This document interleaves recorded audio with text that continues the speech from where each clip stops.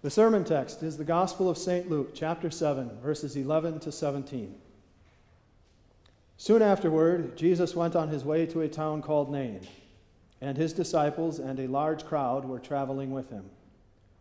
As he was approaching the town gate, there was a dead man being carried out, the only son of his mother. She was a widow, and a considerable crowd from the town was with her. When the Lord saw her, he had compassion on her, and said to her, "Do not cry." He went up to the open coffin, touched it, and the pallbearers stopped. He said, "Young man, I say to you, get up." The dead man sat up and began to speak, and Jesus gave him to his mother.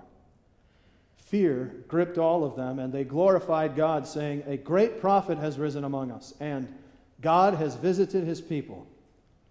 This was reported about him in all of Judea and all the surrounding countryside. The Gospel of our Lord. In the name of the Father, and of the Son, and of the Holy Spirit, amen.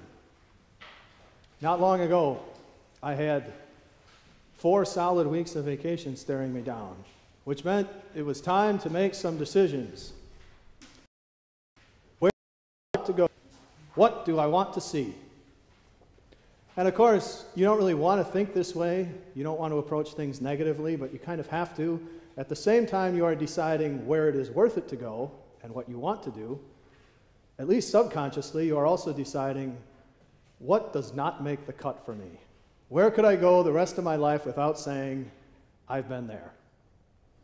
Now, if you were around in Israel at the time of Jesus' ministry and you had the freedom to just pick places to go around and visit and see, the tiny village of Nain, for most people, would not rise above the cut list. Nobody famous was ever born in Nain. There are no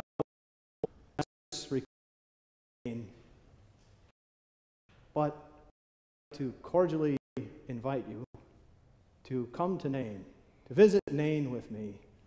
And when you do, I think you will find this little isolated town of Nain to actually be a beautiful place. I think you will find Nain is such a beautiful place.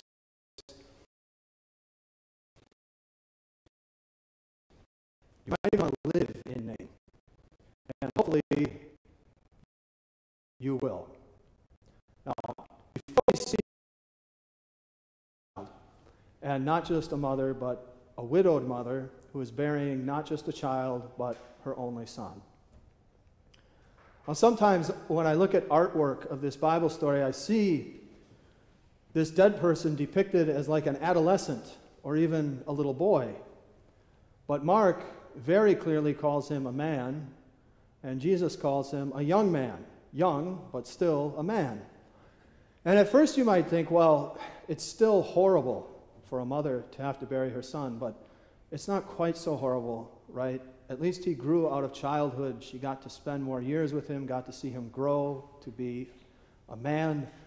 But actually, in this culture, that would make this woman's situation even worse. The fact that she was a widow, and this is her only son, means she was probably relying on him to take care of her. And the fact that he had grown to adulthood probably means her window to have more children has closed. She would have a very hard time finding another husband to marry her. And I know that all sounds very harsh, but that is the reality of the culture that she lived in. So this woman now is not only facing a future of loneliness without her family, but she's also facing a future of destitution. And this is not a world where they have Social Security and food banks. She's in big trouble. See, I told you Nain was beautiful. Aren't you glad you came with me to Nain to see all the beauty? Don't worry, it does pick up. It does become more beautiful. Now, a small town like Nain, these places can be kind of boring. They don't really produce a whole lot of headlines, but if you've ever been to a town like that or lived in a town like that, you know they do have some things going for them. And one thing a little town like this has going for it is that people know each other. And they tend to care about each other and feel for each other. In a little town like Nain, when one person dies, the whole town knows it and the whole town grieves. And so St. Luke tells us here that as the pallbearers are carrying this young man through the city gates to be buried outside of the city, it's a considerable crowd from the town of Nain that has come to show compassion and grieve with this widow who has lost her only son. But the thing is that the people in this crowd are only human. Their compassion for her in this situation can only do so much for her because they don't have the power to change her situation to bring her son back. It's wonderful that they're mourning with her, that they're showing compassion, but they can't really help her by changing her situation at all. But then St. Luke tells us there's a man with a crowd of his own following him from Capernaum to the gates of Nain.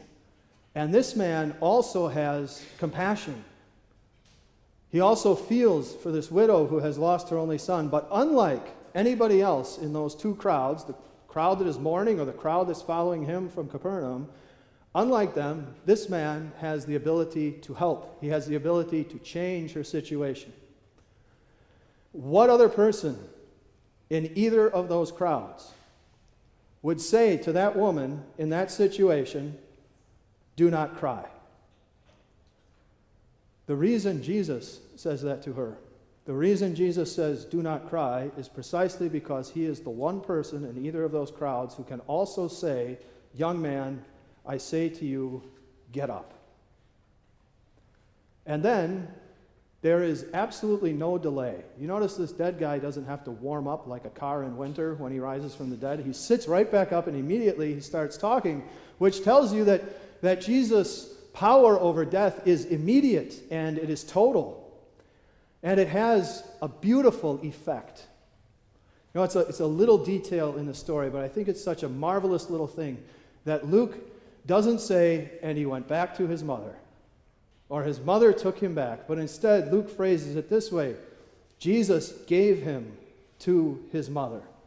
See, when Jesus raises someone from death to life, he does it with the goal of creating a reunion, a joyful reunion between two people who had been torn apart by the tragedy of death.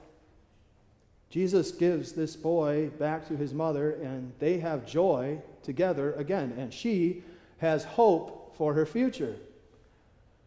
Now, the two crowds that converge at the gates of Nain and see Jesus raise this young man from the dead, they are amazed, they give glory to God, and they say things about Jesus that are true.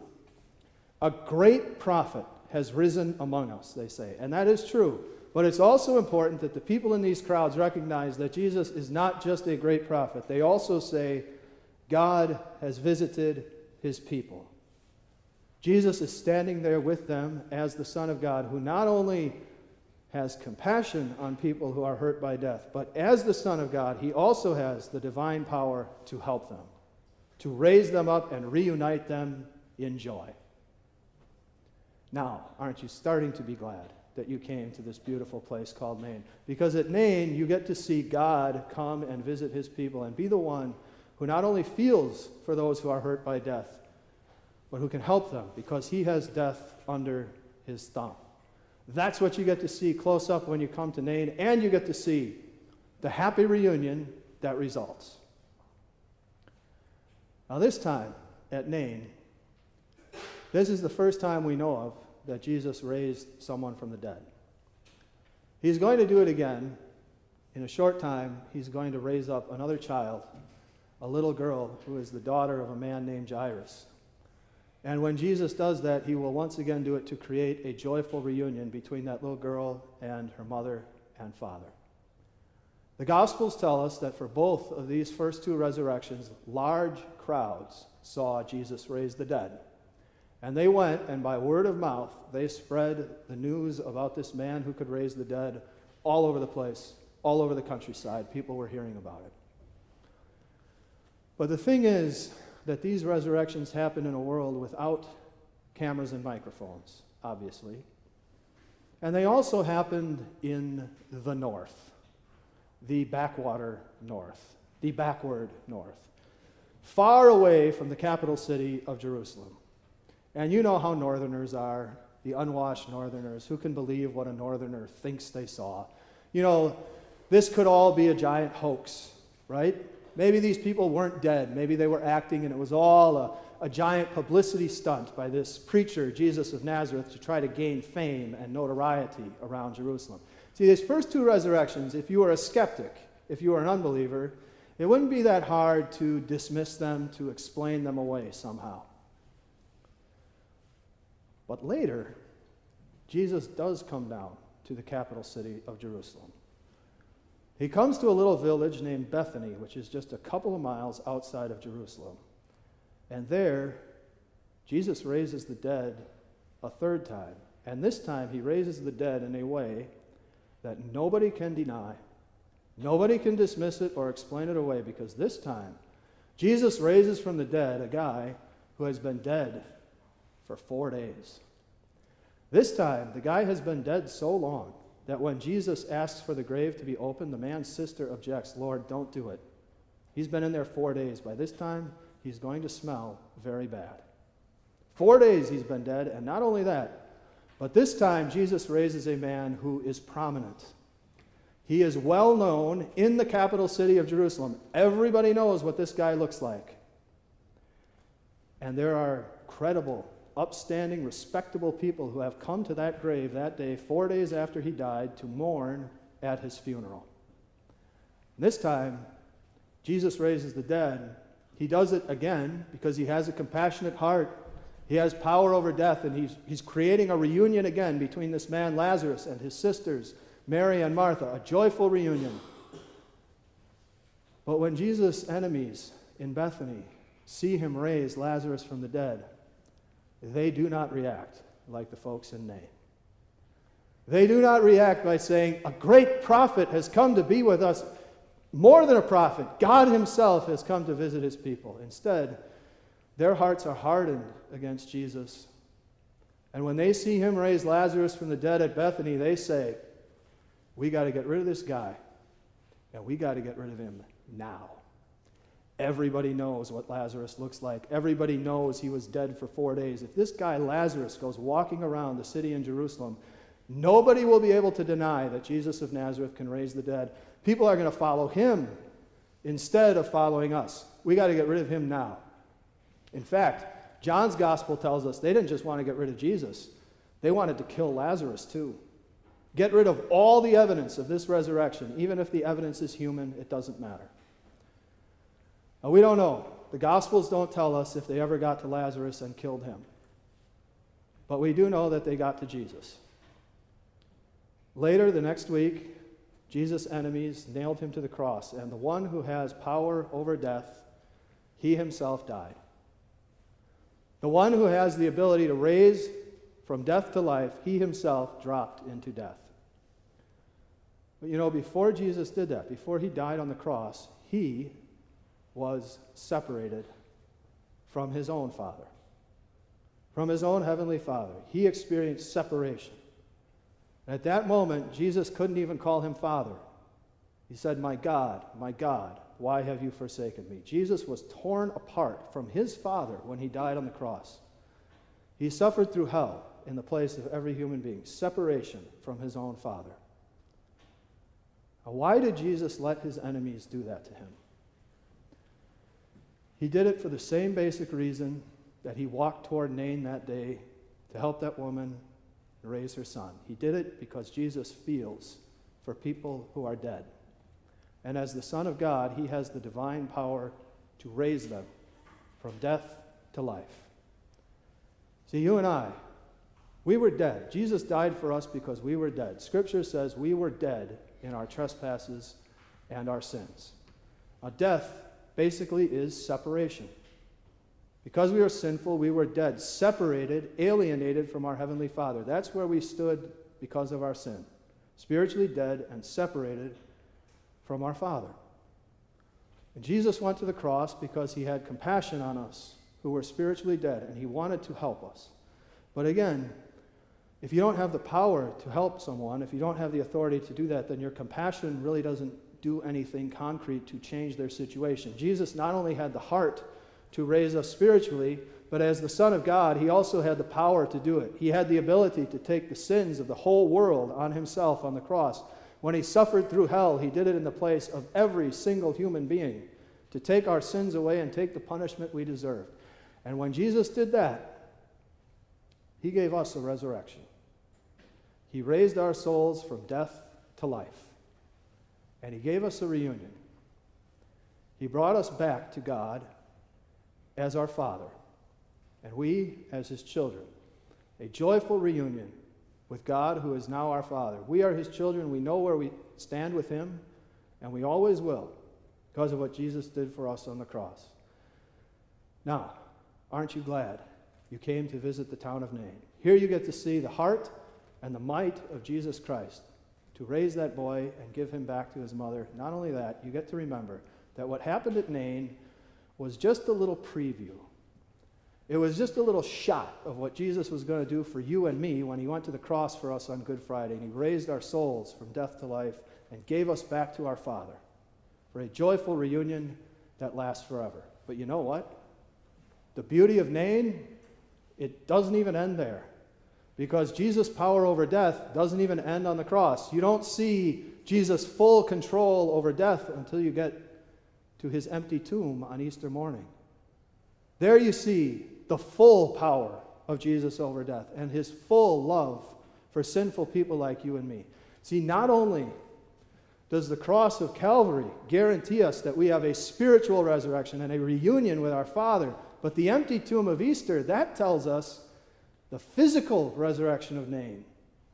That is ours too. So now picture this. Nain times several billion, all at the same time. Because the day is coming when Jesus is going to say to all of his people who have died, get up. And at that moment, there are going to be reunions all over the place. At that moment when Jesus says, get up, to all of his saints who have fallen asleep, he's going to be giving sons back to their mothers, but not just that. He's going to be giving wives back to their husbands. He's going to be giving friends back to friends, sisters back to brothers. A massive reunion all at once on the last day when Jesus raises us, and we will get a reunion with each other, a joyful reunion that will last forever. This is the beauty you also see at Nain, that when Jesus raised that son, and gave him back to his mother, it was again just a little preview, just a little shot of what he's going to do for you and me and all Christians on the last day. A reunion in the flesh that lasts forever. I hope by now you're glad you came to see the beautiful place called Nain. And maybe you'll agree that Nain is such a beautiful place that you don't really want to leave. Maybe you should stay in Nain. Maybe you should live in Nain. I hope you will. I hope that you will live remembering the heart and the might of your Savior Jesus that you see at work in that town of Nain. That you will live remembering what he did for that son and his mother in the town of Nain, the compassion and the power of your Savior Jesus. And I hope you will live remembering that what he did in Nain was just a little clip of what he did for you and me on the cross on Good Friday when he raised us up and gave us back to our Heavenly Father for a reunion. I hope you will live knowing that you now have that reunion with your Heavenly Father. You are his child. He is your Father forever. That means you live at peace with God every day of your life. You can go to him in prayer whenever you want. If you can't think of anything else to pray for goodness sakes, thank him for sending his son to give life to your body and soul. Thank him for the waters of your baptism where he connected you to Jesus. But he's your Father every day of your life. When troubles come running toward you in life, you can always go running to him for refuge and for hope. And live your life knowing that the physical resurrection of Nain belongs to you too. You can live every single day of your life looking forward to the day when you are going to hear Jesus say to you and all Christians, get up. And you can live every day looking forward to that great reunion that will last forever. Do you know what the people at Nain said is absolutely true? God has come to visit his people. The Son of God has come to us with his mighty arm and his compassionate power. It is what led him to help that widow and her son in Nain that day. And it's what he did for you on Good Friday and what he will do for you again on the last day. Amen.